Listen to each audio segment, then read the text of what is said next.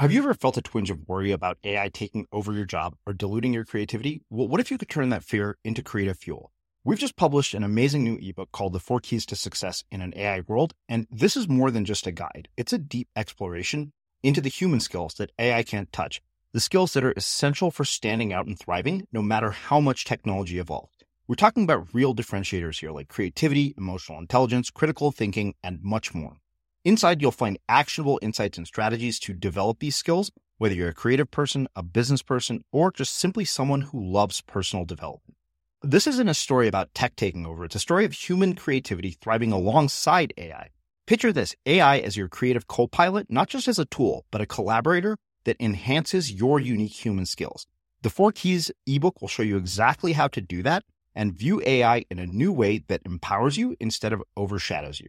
Transform your creative potential today.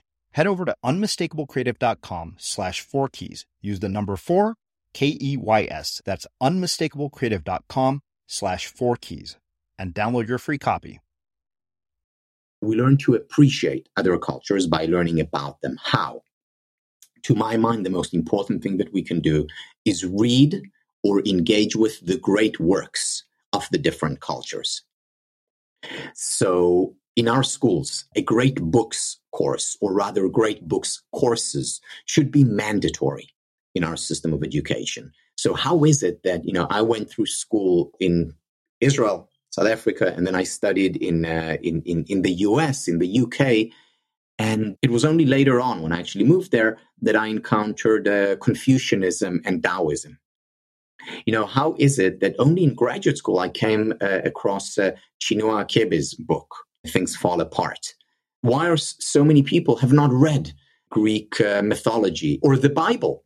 Whether you're religious or not, or the Bhagavad Gita, why aren't these mandatory readings in every culture around the world, in every school? Because when we learn the great books, then we gain an understanding of the DNA of a culture.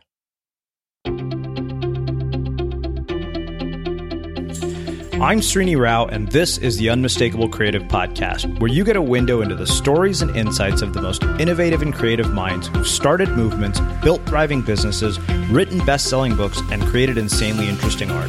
For more, check out our 500-episode archive at unmistakablecreative.com.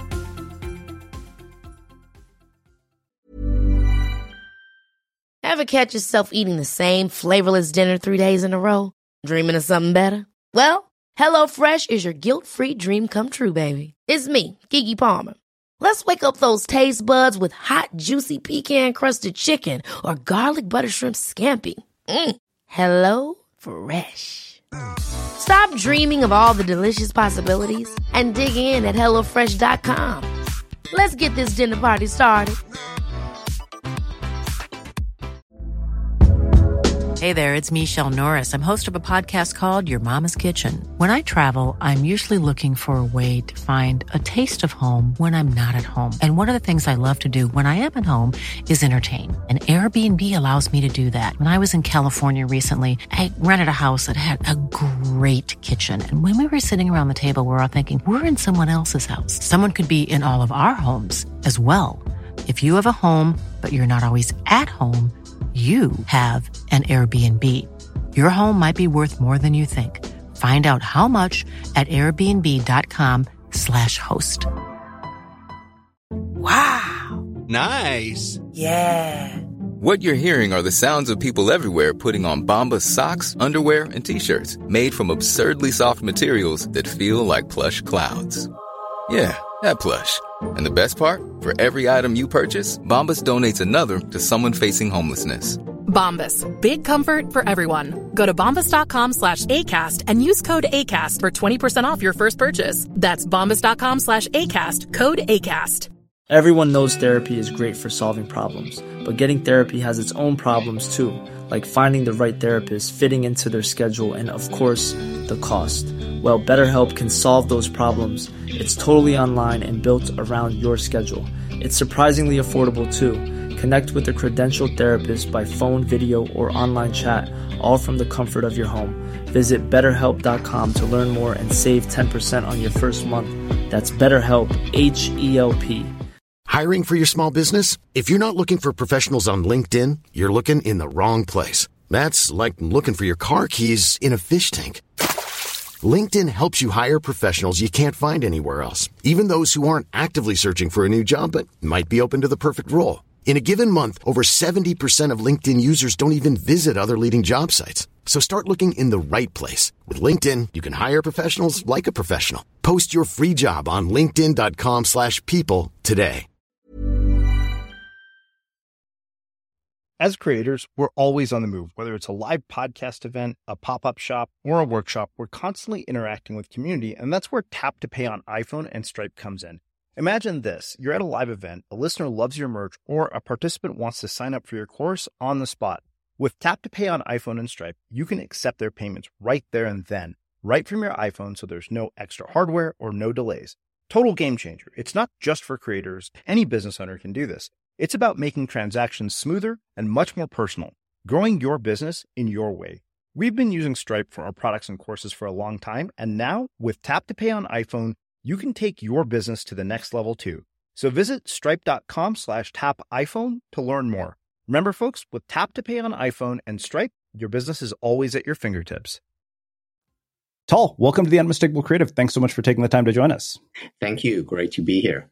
Yeah, it is my pleasure to have you here. So as I was saying before we hit record here, I have known about your work for a very, very long time. Many of your former proteges have actually been our own podcast guests. And in many ways, you're kind of like the godfather of this whole happiness movement to me. But before we get into your work, I want to start by asking you, where in the world did you grow up and what impact did where you grew up end up having on the choices that you've made with your life and career?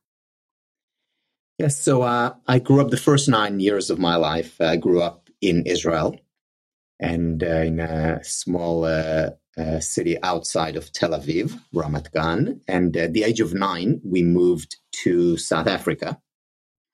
And I spent 5 years there till the age of 14, and then back to Israel, where I finished my high school and then went off to London to play on the professional squash circuit.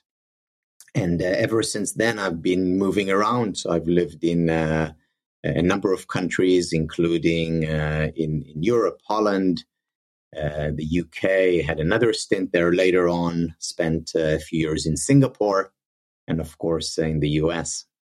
Yeah. How did each one of these places influence, where you've ended up and your own sort of perception on this whole idea of happiness? But more importantly, how in the world did you escape the military service? So I thought it was mandatory. I did not escape the military service.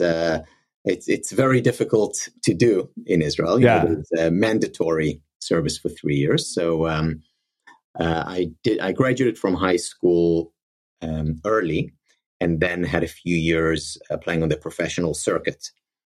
And after that, had to go back to the army when I was almost 19, and spent 3 years in the army before coming to the US for college. Yeah. So, I mean, each one of these things, there's such a diversity of experiences, all these different countries. I had to ask about the military experience because I'm always so curious about people who've served in the Israeli military. What do you think people have as misperceptions about that? What are the benefits that came from it? How did that end up impacting your life later on? Like, what are the valuable lessons that came from it? I think the most important lesson was learning to appreciate things more, learning to appreciate life in general. But, I remember, arriving at Harvard for my undergrad and going into the dining hall with my new roommates and new friends. And I just couldn't believe the fact that they were complaining about the food. Because compared to army food, I felt like I was in a 5-star hotel. So, it's learning to appreciate the small things in life and not taking for granted what we do have. Having said that, if you'd asked me even today, would you have volunteered for those 3 years? I would not have.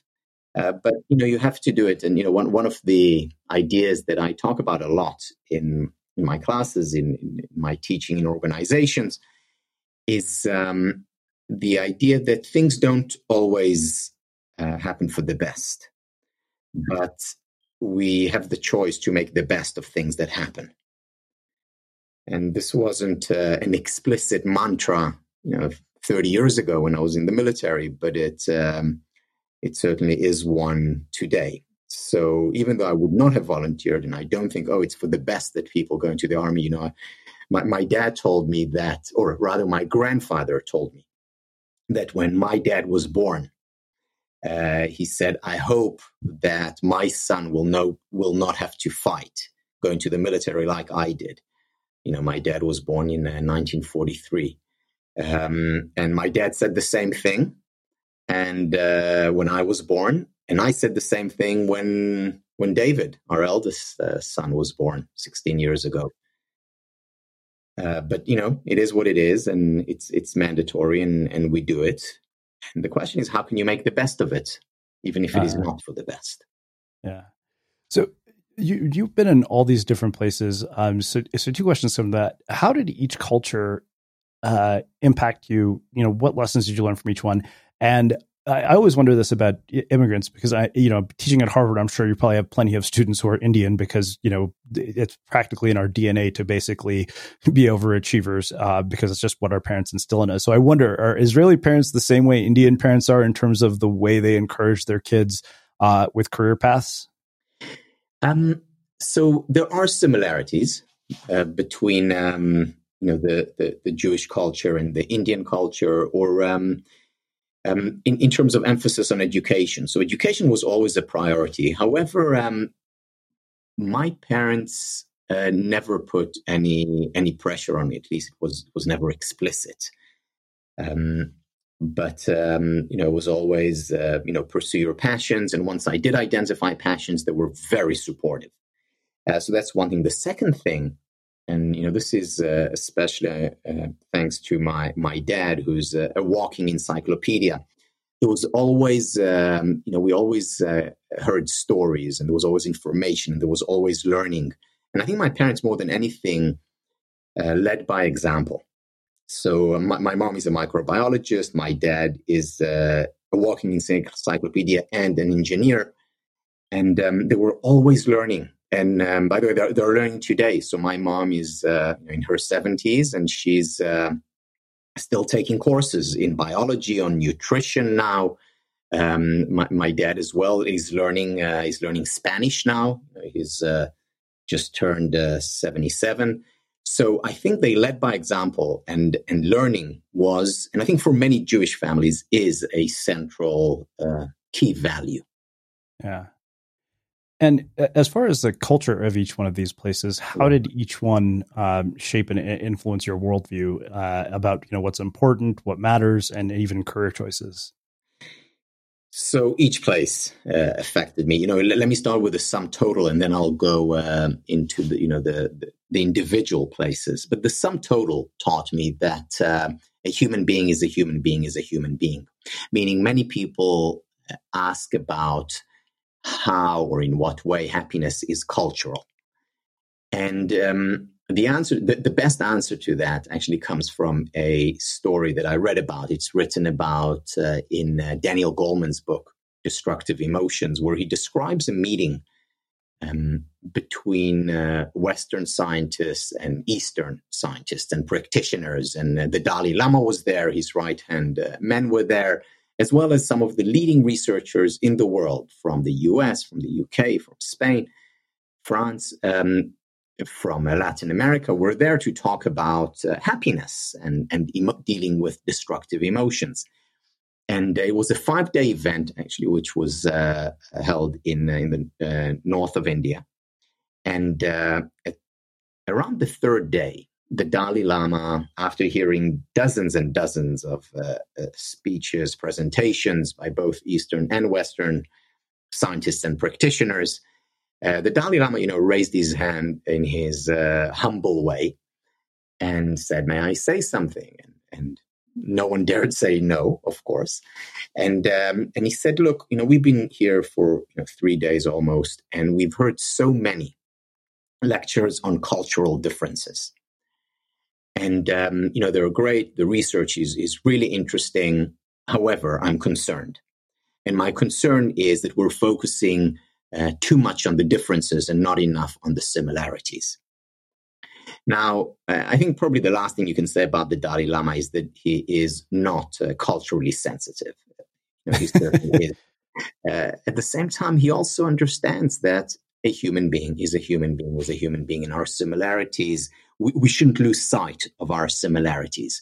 So for instance, whether you live in in Mumbai, in New York, in London, or in Nairobi, relationships are important to you. They're the number one predictor of happiness. Whether you live in any of these places or any other place, finding a sense of meaning in life is important. Physical exercise, movement is important. So these are the similarities that are important everywhere. And then there are cultural differences. There are cultures that are more individualistic, and there are cultures that are more collective, and cultures where success is more emphasized, or where sticking out is more important versus being the same. So yeah, of course, these are important differences that we need to study, while keeping in mind that we should not lose sight of the similarities and the universals. And in a sense, when we study happiness, we need to look at it. We need to study it on three levels. The first level is the universal, and we do research for that. The second level is cultural, and we need to do research for that. The third level is personal. And for that, rather than research, we need to engage in me-search, because there are many important individual differences as well. But that doesn't negate the fact that we needn't study culture as well as the universal. So this is what I think implicitly, without thinking about it or even noticing it consciously, I learned that whether I was in South Africa, whether I was in Israel, Singapore, US, or in Holland, the human needs were very, very similar. Now, from each country where I lived, I derived different lessons, and let me just give you a couple of examples, because there are too many of them to list, but just a couple of examples. So in South Africa, I did experience a lot of anti-Semitism. We lived in a small town. It was a very small town, and I did experience a lot of anti-Semitism from in school. I got into many fights, being called a bloody Jew, regularly. And needless to say, that wasn't fun. But, as Nietzsche said, if it doesn't kill you, which it didn't, it makes you stronger. So I do feel I became stronger, and also more sensitive to discrimination in general. Having experienced it firsthand, and having observed it from up close, because we were there during the apartheid era. And later on, when I no longer lived in South Africa, I had the privilege of working with Black children, creating a program or programs around positive psychology, helping raise self-esteem, both for children as well as for adults. Some of these programs sponsored directly by Nelson Mandela, whom I had the privilege of meeting. So I remained involved with South Africa, and still do work there long after I left. So, and I did it because it was the right thing to do, but also because I felt a strong, deep connection. 5 of my most formative years were spent there. And yes, I did experience discrimination, and I also experienced many wonderful,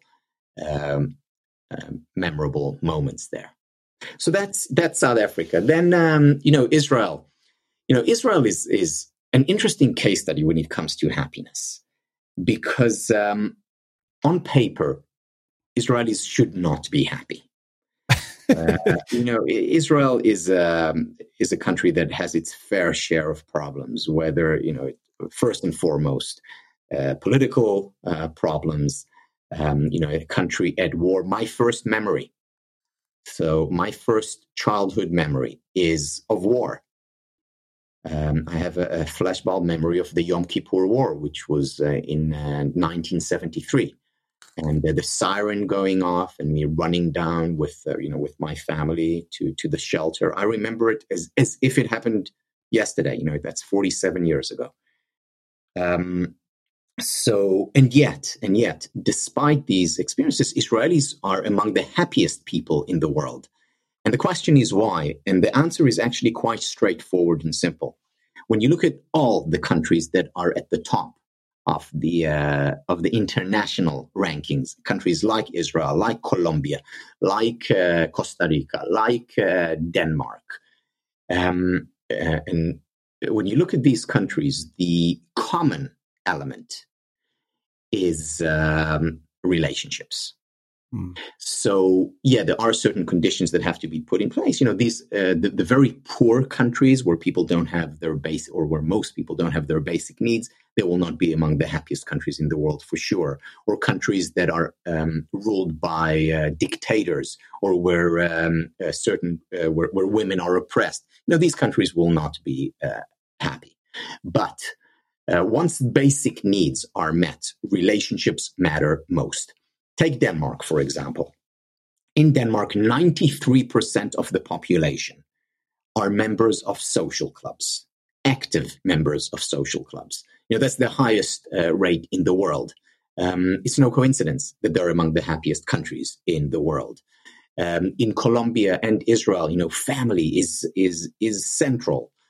Friendships are central. This is why, despite the respective challenges, they're among the happiest countries in the world. And that's what I learned more than anything else in Israel. To invest in, to value, to prioritize relationships, whether it's with family, of course, as well as with friends. Yeah, it's funny you say that, because I remember my sister got married about 2 years ago, and I was going through a particularly difficult period. It was right around 2018. And we went to India as a family together for the first time in 25 years. And I'd looked at those 2 or 3 months, leading up to the wedding. And I noticed, I was like, wow, this is the happiest I've been in a really long time. And I realized it was because I was spending so much time with my family. Amazing. Yeah. Again, it sounds so simple. And yet, in our modern world, relationships for many people has been taking a back seat. So I want to ask you 2 questions about sort of Western culture. First, the discrimination piece. I've had 2 other guests from South Africa here, Srini Pillay and his wife, Uma Naidu, who both also were there during apartheid. And as somebody who has been in a country like South Africa during apartheid, when you see the divisiveness that is happening today in the United States, how do you react to that? Like, what does somebody like you think? Like, are you scared that we're about to have history repeat itself? I don't know if, I think it was Mark Twain who said that history rarely repeats itself, but sometimes it rhymes. So I don't think I hope history won't repeat itself. However, we are certainly seeing divisiveness, and that is connected to, what I started off with, saying that we need to recognize and understand that we're much more similar than we're different.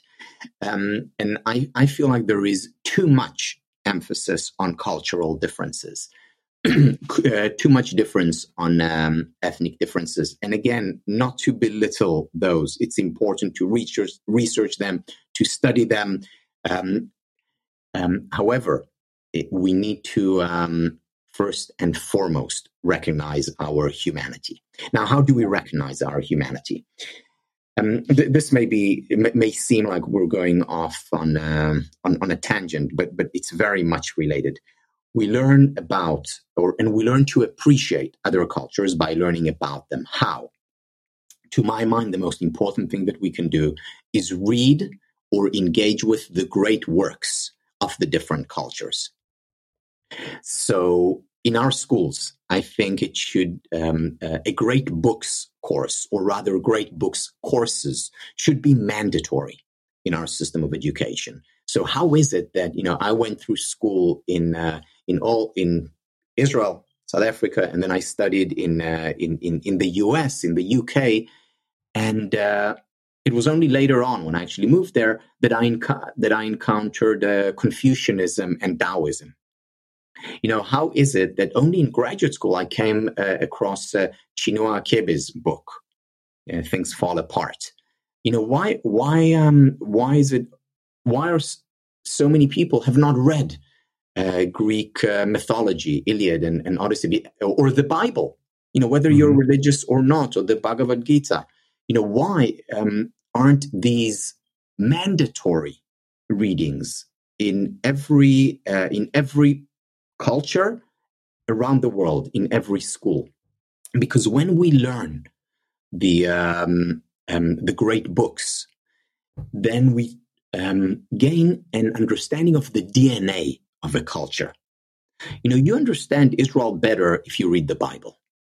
You understand modern Israel, that is. You understand modern India better if you read the Gita, and especially if you read Gandhi's exegesis of the Gitas. So we need to, and same with Confucianism. I spent a lot of time in Singapore, a lot of time in China. Do I understand that culture? Not in depth, but thanks to reading and rereading Confucius and Mencius and Lao Tzu, I understand it a lot better. And I think that we can have a lot more empathy through understanding towards different cultures. In other words, we'd be brought together more if we have more of a common language. And right now, certainly in the U.S., the culture is we're speaking at each other rather than sharing things together.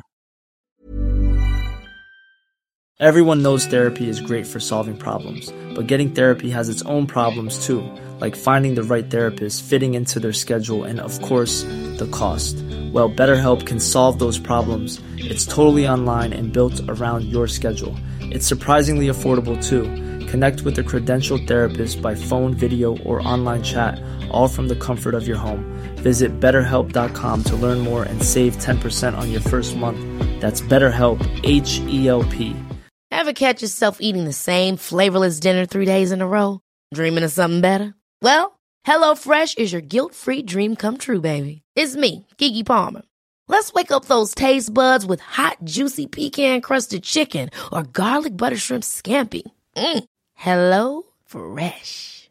Stop dreaming of all the delicious possibilities and dig in at HelloFresh.com.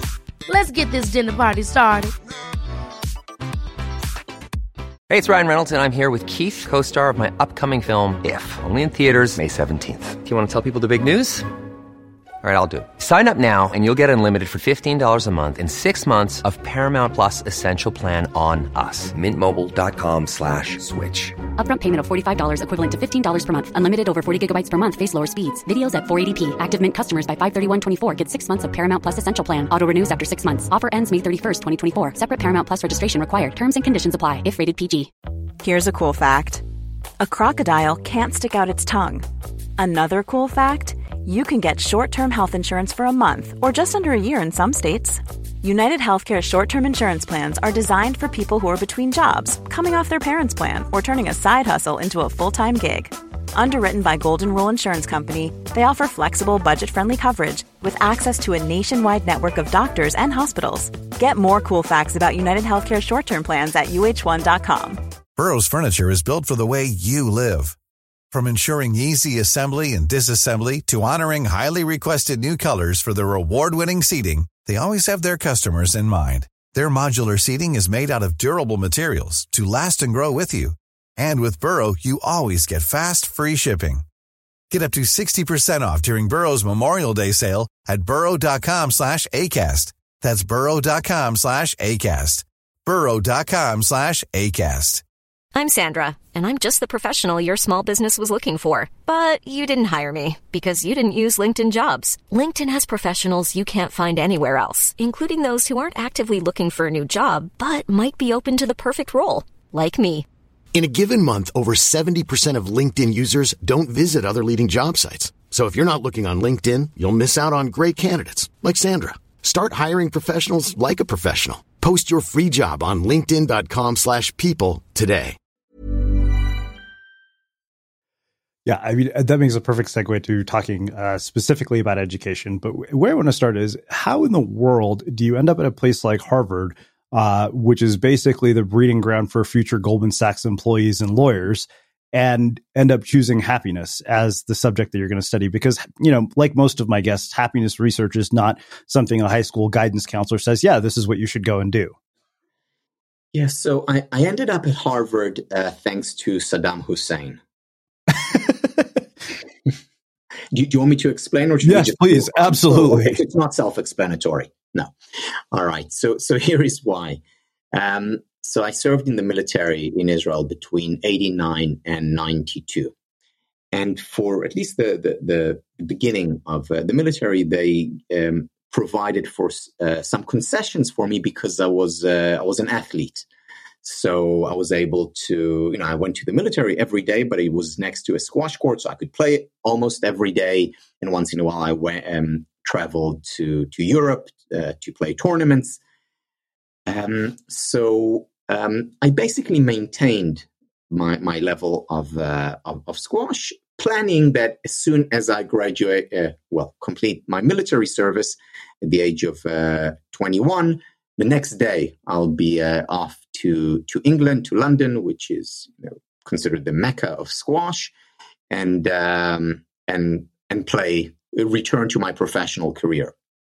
But then I think it was the August 1990, I believe, Saddam invaded Kuwait. And as soon as he invaded Kuwait, the minute he invaded Kuwait, the Israeli military went on the highest alert. And at that moment, all privileges were revoked. And for the next, I think it was until the 15th of February, which is when the first Iraq war was over. Until then, I was basically in the military full time. No squash, no practice, nothing. I was extremely busy. And then I returned to squash again, and then I got injured again and again and again. And an injury that ended up ending my career, my professional squash career, because what happened during the time when I didn't play squash, the muscles in my back got very weak, and my joint went out of alignment. And the alignment was held as long as my muscles were tight. But when they weakened, when they became lax, then my joints literally moved, and that was a career-ending injury. And then I remembered that I met the Harvard squash coach a few years earlier, and he said, "Look, we'd love to. We have a squash team here. We'd love to recruit you so that you can come to Harvard." And I said to him, "Thanks, but no thanks. I'm going to play professional." But given that I couldn't play professional, I could still play, but not at the highest levels. I called him up and I said, "Is the offer still on the table?" Gave him the whole spiel, and he said, "It sure is." And that's how I ended up at Harvard. I got injured thanks to Saddam Hussein, which changed the trajectory of my career. Yeah. So I got into Harvard. I started off there as a computer science major. Both my parents, as engineer, microbiologist, I was always into the sciences. I was very interested in computer science. That's what I started to major in. And then my second year, so this was first semester of my sophomore year, I suddenly, caught myself and I said to myself, how is it that I'm in such a wonderful place with wonderful students, wonderful faculty, great food in the dining hall, and miserable? And it didn't make sense to me because, I looked at my life from the outside. Things were great. I was doing very well academically. In squash, I was doing well there. I had friends. Ostensibly, I should have been, the happiest person, and I was far from it. And it dawned on me, and this was my, first, insight about the field of happiness, which again today seems trivial, but it wasn't at the time, that happiness depends much more on the inside than on the outside. And it was in a day I just decided to basically change course. And I went to my academic advisor and telling her that I'm changing majors. And she said, what to? And I said, I'm leaving computer science, moving over to philosophy and psychology. And she said, why? And I said, I have two questions. First question is, why aren't I happy? Second question, how can I become happier? And it's with these two questions that I did my undergrad and then went over to the other Cambridge in England to read education, and then back to Harvard for my PhD, all the time focusing on how can I help myself, individuals, families, organizations, and ultimately nations increase levels of well-being. And I haven't looked back since. That's what I've been doing. That's what I've been passionate about. So, I contrast that to my own undergraduate experience at Berkeley, which, I look back now and think what a waste, because I didn't leverage the opportunities that were at my disposal. But what I wonder is, why is it that you are self-aware enough at that age to question whether you are on the right path? Because I don't think a lot of people do. I think that for the most part, we choose from the options in front of us, and we're largely blind to the possibilities that surround us. And I think that's common for a lot of people. Like nobody ever taught me to see college as an opportunity for exploration and discovery. And that to me was one of the reasons I feel I missed out on so much at a place that should have been rich with opportunity. I think part of it is definitely the age. Remember, I started, at the age of almost 22. I was a 22-year-old freshman. So that makes a difference. I had experiences before. I was in the military. I did live, abroad playing squash. So, a lot of it is experiences. Some of it is as a result of a blessing and a curse. And the blessing and the curse is that, I do tend towards introspection. The curse of it is that it also means rumination, and that is not always a prescription for happiness. Socrates said that the unexamined life is not worth living. But I'd like to add to that the over-examined life is tedious. So I certainly have often and still do fall too much into the over-examination. But at that stage in my life, that really helped, because I did need to reflect. And one of the things that not enough students in college or pre-college do is reflect. So they come in and, they get into a good college and they know the path that will get them into a top, investment banking job or consulting job or, the medical school or the law school, or education. It doesn't matter, but they don't reflect on, and what it is that they want to do. When so I was, very fortunate that my parents always encouraged us to reflect. And I was also fortunate to have good teachers. One of my teachers, the Israeli philosopher Ohad Kamin, I consulted with him when I graduated from college, because I didn't know which path I wanted to take. Did I want to go into business? At that time, I had a great offer to work in the business as an organizational behaviorist. So it's to include my love for psychology, as well as do something in the world. So I had a nice offer there. I was thinking of graduate school, maybe becoming an academic. I was already starting to teach then, so maybe to go into teaching. So I really was considering different paths. And I went to him and asked for advice, and he gave me the following advice. And he said, Tal, go home and journal. In your journal, make a list of all the things that you can do well. And then out of those things, identify the things that you want to do. And out of those things, find the things that you really want to do.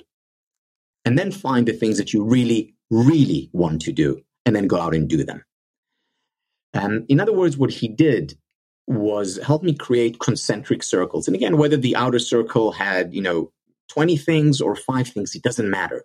But the idea here is to hone in on those things that where your strengths are, that you can do well or relatively well, and the things that you really, really want to do, that you're passionate about. And this was very good advice. And I actually did this not just then, also when I graduated from graduate school.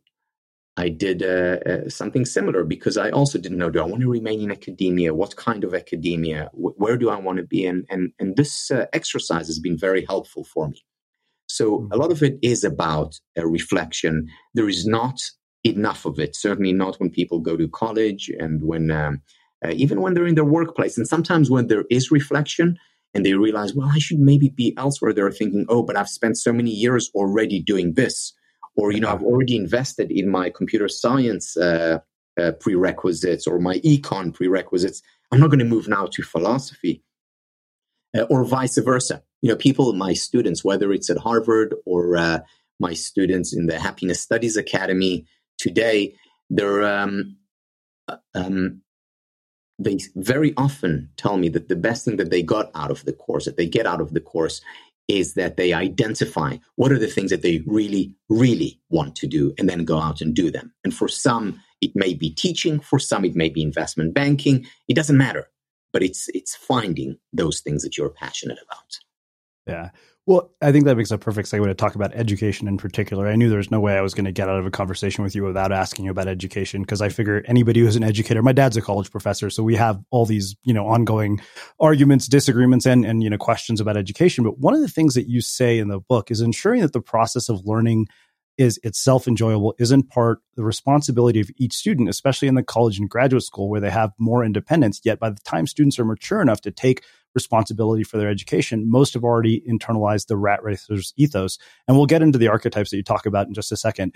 But you're at Harvard, and Harvard in so many ways is the epitome of a person who is in the rat racer's ethos. I mean, the college admissions scandal is another, sort of byproduct of that. So when you look at education in its modern form, outside of talking about, reading the great books, like how do you change this rat racer's ethos, particularly in education? Particularly where you have, helicopter parents. When I grew up in an Indian family, we were the kinds of people who nobody put our report cards on refrigerators when we got A's. It was like, you got anything less? It was like, what happened? What did you do wrong? Yeah. So first of all, it's very challenging because the focus on achievement, on quantifiable achievement, like grades, like success, like money, wealth, accolades.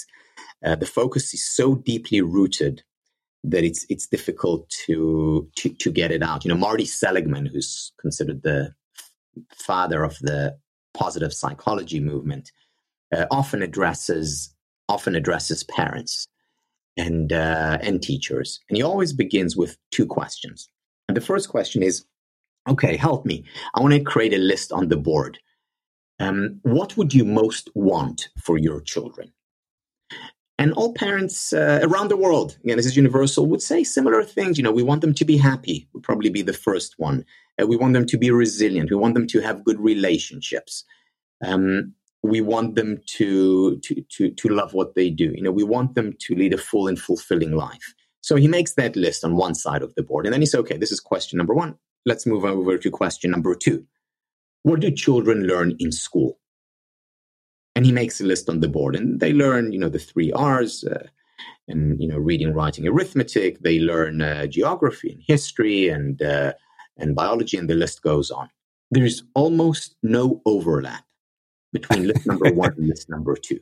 And the question is, why don't children learn how to become happier, how to cultivate healthy relationships? I would have understood that it wasn't in schools maybe 40 years ago, 50 years ago.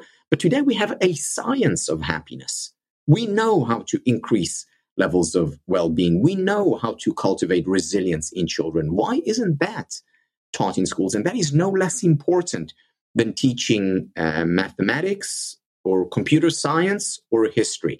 Now, I'm not belittling the importance of studying mathematics, history, and computer science. These are very important, and gaining skills for our livelihood are certainly important. However, why either or? Especially given the fact that if we cultivate happiness, if we teach people how to enjoy healthier relationships, better physical health, nutrition, they will also perform better as students, as employees in the workplace, as parents, as partners. So these are very important skills that are not taught in schools. I would introduce them from the outset, starting in kindergarten, or as early as children receive education. The form of education that does come close to it, in the form of education that I subscribe to, is Montessori.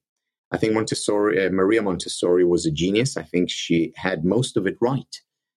And where she was able to combine between a real deep learning as well as cultivation of human skills. Uh-huh. So I had to ask you, I mean, you mentioned parents, and you're a parent, as you mentioned earlier. And anytime I talk to a psychologist who happens to have the kind of background that you do, I'm always curious, are you immune to all the bullshit that most parents have to deal with when they have kids because you happen to have this knowledge base? So our eldest son, David, was born 16 years ago. When he was 6, I went to one of my closest friends, Shirley Yuval. She's a child psychologist. She's my go-to person whenever I have questions. And I went to her and I said, Shirley, I wish I knew 6 years ago what I know today, because then I wouldn't have made all those mistakes. And she said to me, Tal, don't worry, you would have made other mistakes. And there's an important message here, because we do make mistakes as parents. We're not perfect parents, and it's a good thing that we're not perfect parents. So in the 1950s and 60s in England, a psychologist by the name of Donald Winnicott wrote about the good enough mother. The good enough mother. And he wrote about the mother because then fathers were hardly involved in child rearing, but it applies to fathers who are involved as much. And his idea there was that what children need are not perfect parents. What they need are good enough parents. And then he said, which means stop worrying, do your best. Of course, love your kid. Of course, I'm not talking about extreme cases, of abusive parenting, but, love your kids, and beyond that, do your best, and, continue to learn, to grow. Your children don't need a perfect machine. They need a good enough person, a real role model, in other words. Because take, for example, let's say a parent was so attentive to their child, perfectly attentive to their child. Well, their child wouldn't learn how to deal with inattentiveness, or wouldn't have learned how to deal with difficulties and hardships. Maria Montessori said, don't do for a child what a child can do for him or herself, which means letting them struggle, letting them deal with difficulties. And part of the struggles come from the imperfection of the parent at one level or another. As I grow older, I become more and more grateful. I've always been grateful to my parents, but I become even more grateful because, I realize that, they really did their best. And moreover, even the mistakes that they made are mistakes that ultimately I have benefited from. Also, I guess I'm giving them more leeway as an indirect way of giving myself more leeway, because I see the mistakes that that I made and will make, no doubt.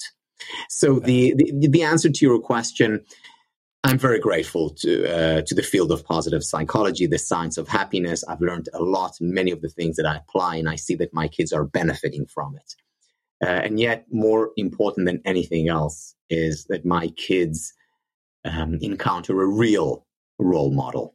And that I am hopefully a good enough father to them. Wow. Well, let's get into the archetypes that you talk about. You talk about several archetypes in here: the rat race archetype, the hedonist archetype, the nihilism archetype, and the happiness archetype. And, the rat race one caught me in particular because I feel like to some degree, everybody is caught up in the rat race archetype. You say, we're not rewarded for enjoying the journey itself, but for the successful completion of a journey. Society rewards results, not processes, arrivals, not journeys. So can you go over what the archetypes are and, how you basically transcend them? Yes. So essentially the archetypes, the idea for the archetypes came from a visit to my favorite hamburger joint. Is that self-explanatory, or do I need to elaborate? I think you'll have to go into that one. All right. It was before a very important squash tournament, and I resolved for a month or two before the tournament to only eat very healthy foods. Now, in general, I ate healthfully, but as an athlete. But for that month or two was especially healthy, so only, fruits, vegetables, lean meat or fish. And then I said to myself that once the tournament is over, I will reward myself with a full-on junk food meal, which would mean going to my favorite hamburger joint and ordering, which I did, 4 hamburgers. And there was no doubt in my mind that I would devour the 4. I had a very big appetite. Played squash 6 hours a day. You need a lot of calories for that. And I remember buying those hamburgers and then walking over. And I went by myself because I said, this is something that I really want to focus on. No distractions. So I went by myself, sat down with the 4 hamburgers in front of me, and I was about to bite into the first one, and I stopped. And even though I'd been looking forward to that meal for weeks, I stopped. And the reason why I stopped was because I felt so clean. My body felt so strong. I was so energetic, and I said, this hamburger may ruin that for me. And it was at that point that I came up with the hamburger model, which I later renamed the happiness model. And here is the hamburger model. So there are 4 different types of hamburgers. The first type is the hamburger that I just turned down. And that was a tasty hamburger, which I would certainly enjoy eating in the here and now, in the present. But in the future, I would have, paid a price. I wouldn't have felt so great. I would have been a bit weaker, lethargic. As a result of that. So there was present benefit to that hamburger, but future detriment. Then there was another hamburger type, which was not tasty, but very healthy. For that hamburger type, it would be about future benefit, in that I would feel great after, because it was healthy, but present detriment. I wouldn't enjoy the meal. And then there was another hamburger type, which was the worst type, meaning the hamburger type which was not tasty and not healthy. So a lose-lose hamburger. And the 4th hamburger type was the winner. There was a hamburger which was very tasty, just like the one I had turned down, and very healthy. In other words, there was present benefit and future benefit. And I realized that each one of these archetypes describes an archetypal individual or a trait or a way of being in the world. So the first hamburger type, which is future benefit, present benefit, very tasty, future detriment, is the hedonistic archetype. This is one where you enjoy what you do, but forget the future. Then there is the hamburger, which is future benefit, but no present benefit. This is the rat race hamburger. This is about always living for the future, failing to enjoy the journey. The worst archetype is the nihilistic archetype. Now, this is mostly associated with depression, or what psychologists call learned helplessness. Nothing I do matters, no pleasure, no future, no present. The ideal burger, the happiness burger, is one where I enjoy the present and the future. This archetype can be applied to anything we do in our life. For example, what's a happy relationship? A happy relationship is one in which we enjoy our time together, yes, of course, and we're also building a future together. Then there is, there are hedonistic relationships where we just enjoy the present and, whatever comes tomorrow, I don't know. And then there are the worst relationships, of course, where we're not enjoying the present nor thinking about a future. We are helpless in those relationships. And the rat race relationships, we're there for a purpose. Why are we in this relationship? So that we can have a better future, or better for our kids, all about the future. Nothing about the present. Work. Ideal work, once again, is work where I enjoy overall, with ups and downs, just like even in the best relationships, but overall enjoy my work, and it's meaningful. It's purposeful. I have goals that are important to me. In other words, there is also future benefits. And that, in a nutshell, is what happiness is about. How can we increase the time that we spend in the happiness quadrant? We all of us have times when we're in the rat race thinking about the future. We have times when we're just feeling completely broken and down. We're in the nihilist. We have times when we're just thinking about, watching our favorite sitcom or enjoying an ice cream, just being hedonistic. And that's fine too. But how can we increase the time that we spend enjoying present benefit and future benefits? And this is not an easy question to answer, because our cultures rather, split the two. In a sense, and again, I'm using very broad brushstrokes here, but in a sense, the West is associated with the future. The East is associated with the present. So people who are in the West or identify with the approach in the West would say, what is happiness about? Happiness is about being in the future. It's about attaining your, big goals. Yeah, getting to Berkeley, getting to Harvard, getting to, Tsinghua University, and then get, into, the best investment bank, become or consulting or become the chief doctor. Doesn't matter, but become successful. And it's all about the future. And then you'll be happy. Of course, that future never arrives because you are, you're constantly deferring happiness. And then, you get to the age of 70, 80, and you realize that you have been living in the future. That is very much the West. In the East, and again, broad brush strokes, the focus has been much more on the present. It's no coincidence that, meditation, at least at the highest level, comes out of India, that Qigong, Tai Chi come out, of China, that yoga comes, what are all these practices? They're about present moment awareness. And in many ways, and people say, no, this is what happiness is about, present moment awareness. So we have these two competing worldviews.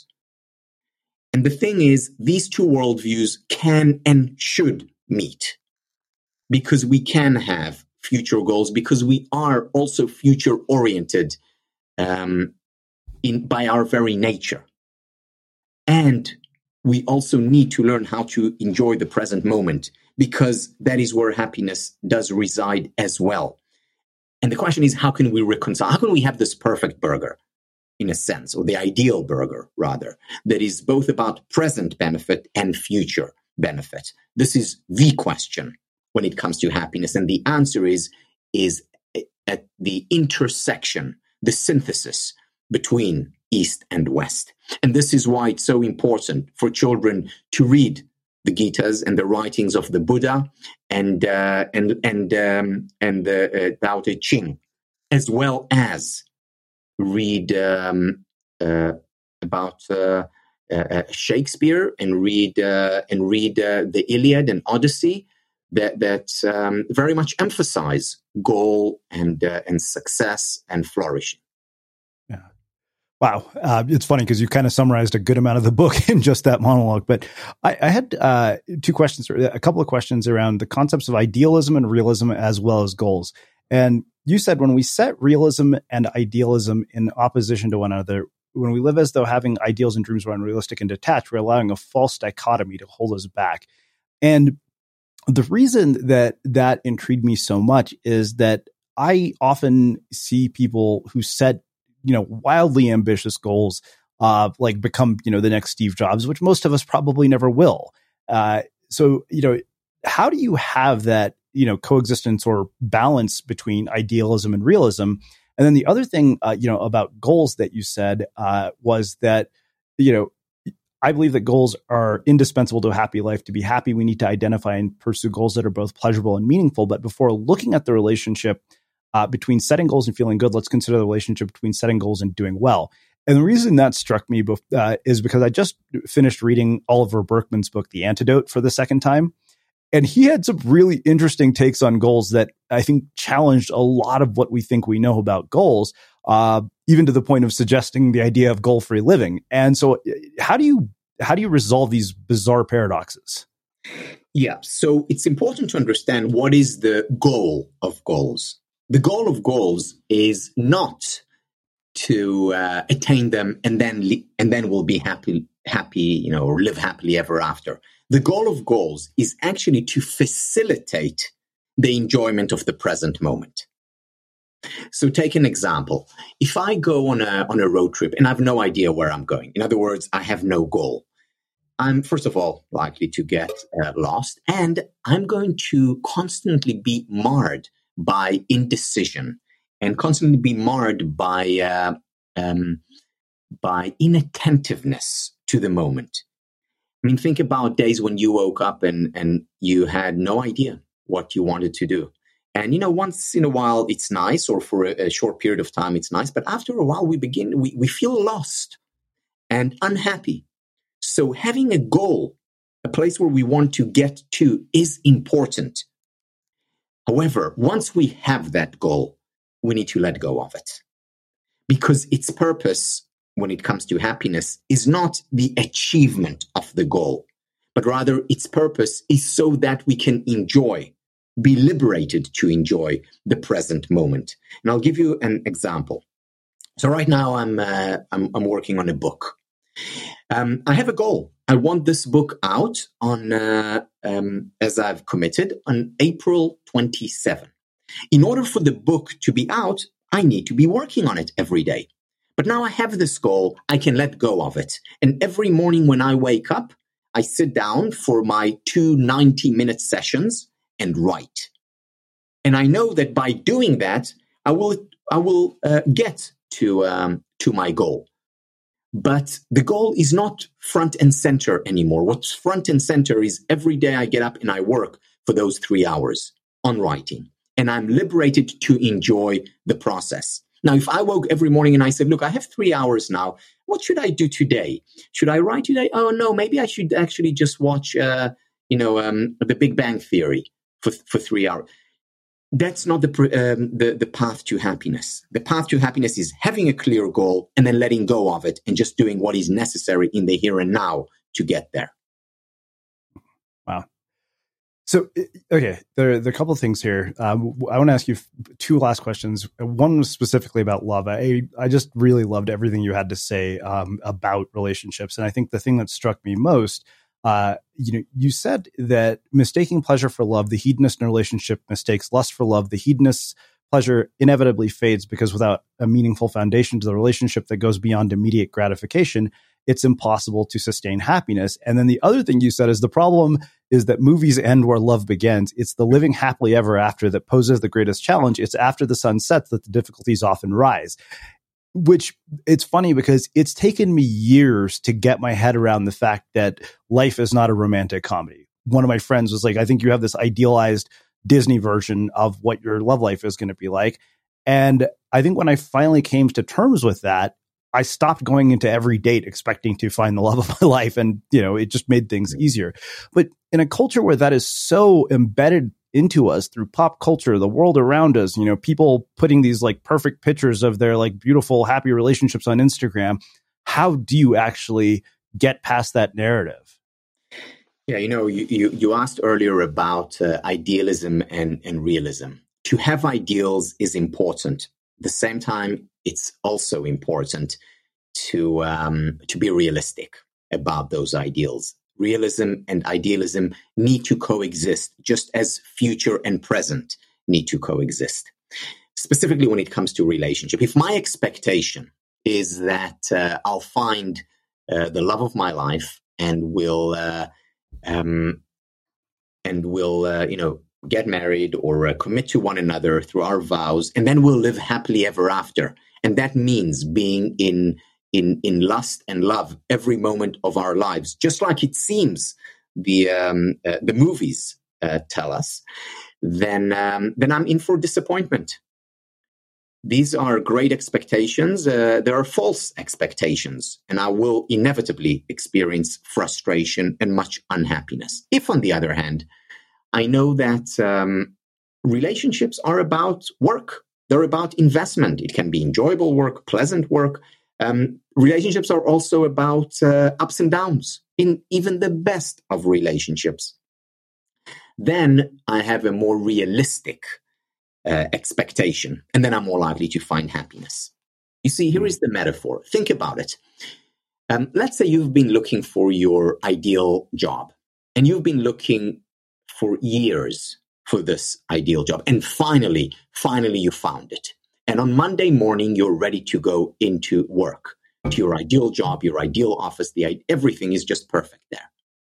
And you go into your office and you sit down on your new, beautiful chair, and you put your legs up on the table and you say, I found it. I got it. I found my ideal job. I'm just so happy, and I'm ready to have a good time here from now and forevermore for the rest of my life. And that's it. Well, you know what will happen is probably 5 minutes later, or at most a day later, your colleagues or boss will come in and say, you're fired. You came here to work, not to put, your feet on the table. Now, of course, we know that intuitively, and we want to invest. We come in and we work harder than we'd ever worked before because we did find our ideal job. And yet in relationships, the opposite happens. We find our ideal partner, we think, okay, now that we have found our ideal partner, we can just live happily ever after and do nothing. This is why I say that movies end where love begins. This is where the hard work begins. This is where the investment in the relationship needs to start or to increase. It's when it's after the commitment, after we have found, then we need to do the work, and that's how you cultivate healthy long-term relationships. Not perfect relationships, just like there is no perfect parent, but relationships where you do grow closer and closer, become more and more intimate with each other. But that takes work. That takes time. That doesn't just happen because you found the perfect partner. Because the perfect partner doesn't exist. What you're doing is you found someone you're compatible with, and now the work begins. Wow. So I have two last questions for you. So you talk in the Meditations on Happiness, and we don't have time to get into all of them, but one of them in particular struck me, and it was around the idea of self-interest and benevolence. And you say, we often enhance our happiness to the greatest extent when we pursue activities that provide us with meaning and pleasure and that help others. And earlier, we were talking about the fact that the West tends to be much more individualized. And this is a conversation I've been having with, my roommates. And, one of my roommates said, he's like, any good society is driven by some level of self-interest. But do you feel that to some degree, we've pushed self-interest to the point of diminishing returns? Because look at sort of the inequality we've created. Look at the crisis we've created around the world. Part of that to me is self-interest pushed to the extreme. I think what we need to recognize is that self-interest and the interest of others are two sides of the same coin. Once again, we see an unhealthy split, a schism that exists. Again, just like the schism between present and future exists. And the schism that I'm talking about is between selfishness and selflessness. You see, when people very, very often criticize the field of happiness studies, they say, oh, but this is all about a selfish pursuit. And my answer to that is yes, in part it is. Now, they say it pointing to a problem, because you go to the thesaurus, to the dictionary, and you look for synonyms for selfishness. What do you find? You find words such as evil, immoral, self-interested, inconsiderate. These are all synonyms to the word selfish. So it's a bad thing. On the other hand, you go selfless, and selfless is, altruistic, helpful, nice, kind, generous, benevolent. So that's a good thing. So there is a real schism that exists, and people are upset because they have to choose. Because on the one hand, part of their nature is that they look out for their self-interest. At the same time, they're constantly told that that doing things in your self-interest is a bad thing. That being selfish is immoral. So what do you do? What you do is you reconcile the two, because we have a lot of research showing that when you help other people, when you contribute to their well-being, when you make them happy, when you give charity, when you're kind to other people, that contributes to your own happiness, arguably more than any other intervention. So to give is to receive. So that's one side of the equation. We also know at the same time that when you cultivate your own happiness, when you increase your well-being, you become more generous, more benevolent. So potentially, there exists a self-reinforcing loop between giving to others and giving to yourself. That each time I help others, I'm also helping myself. And when I help myself, by extension, I'm more likely to help others. And this self-reinforcing loop is the loop that we need to teach and cultivate and encourage in our culture. And in order to do that, we need to put an end to the unhealthy schism. Because, first there was the world. Words create worlds, concepts conceive. And it's important for us to have the right words, the right understanding of words. So rather than talking about selfishness versus selflessness, we need to talk about self-fullness. And self-fullness is where concern for the self and concern for others are merged, are reconciled, are synthesized. Amazing. Well, I have one last question, which is how we finish all of our interviews with the Unmistakable Creative. What do you think it is that makes somebody or something unmistakable? Authenticity. To thine own self be true. Amazing. Well, I can't thank you enough for taking the time to join us and sharing your story and your insights and wisdom with our listeners. Where can people find out more about you, your work, your book? I know that you guys have a course that you've started as well. So let people know where they can find out about all of that. Yes, so we have the Happiness Studies Academy, where we launch courses every few months. And these are courses that focus on helping answering two questions. The first question, how can I become happier? The question, how can I help others become happier? As applied to the workplace, to schools, to homes, to the individuals, as well as to the collective. So, and you can find more information on that through the happinessstudies.academy website. Awesome. And for everybody listening, we will wrap the show with that. Thank you for listening to this episode of the Unmistakable Creative Podcast. While you were listening, were there any moments you found fascinating, inspiring, instructive, maybe even heartwarming? Can you think of anyone, a friend or a family member who would appreciate this moment? If so, take a second and share today's episode with that one person, because good ideas and messages are meant to be shared.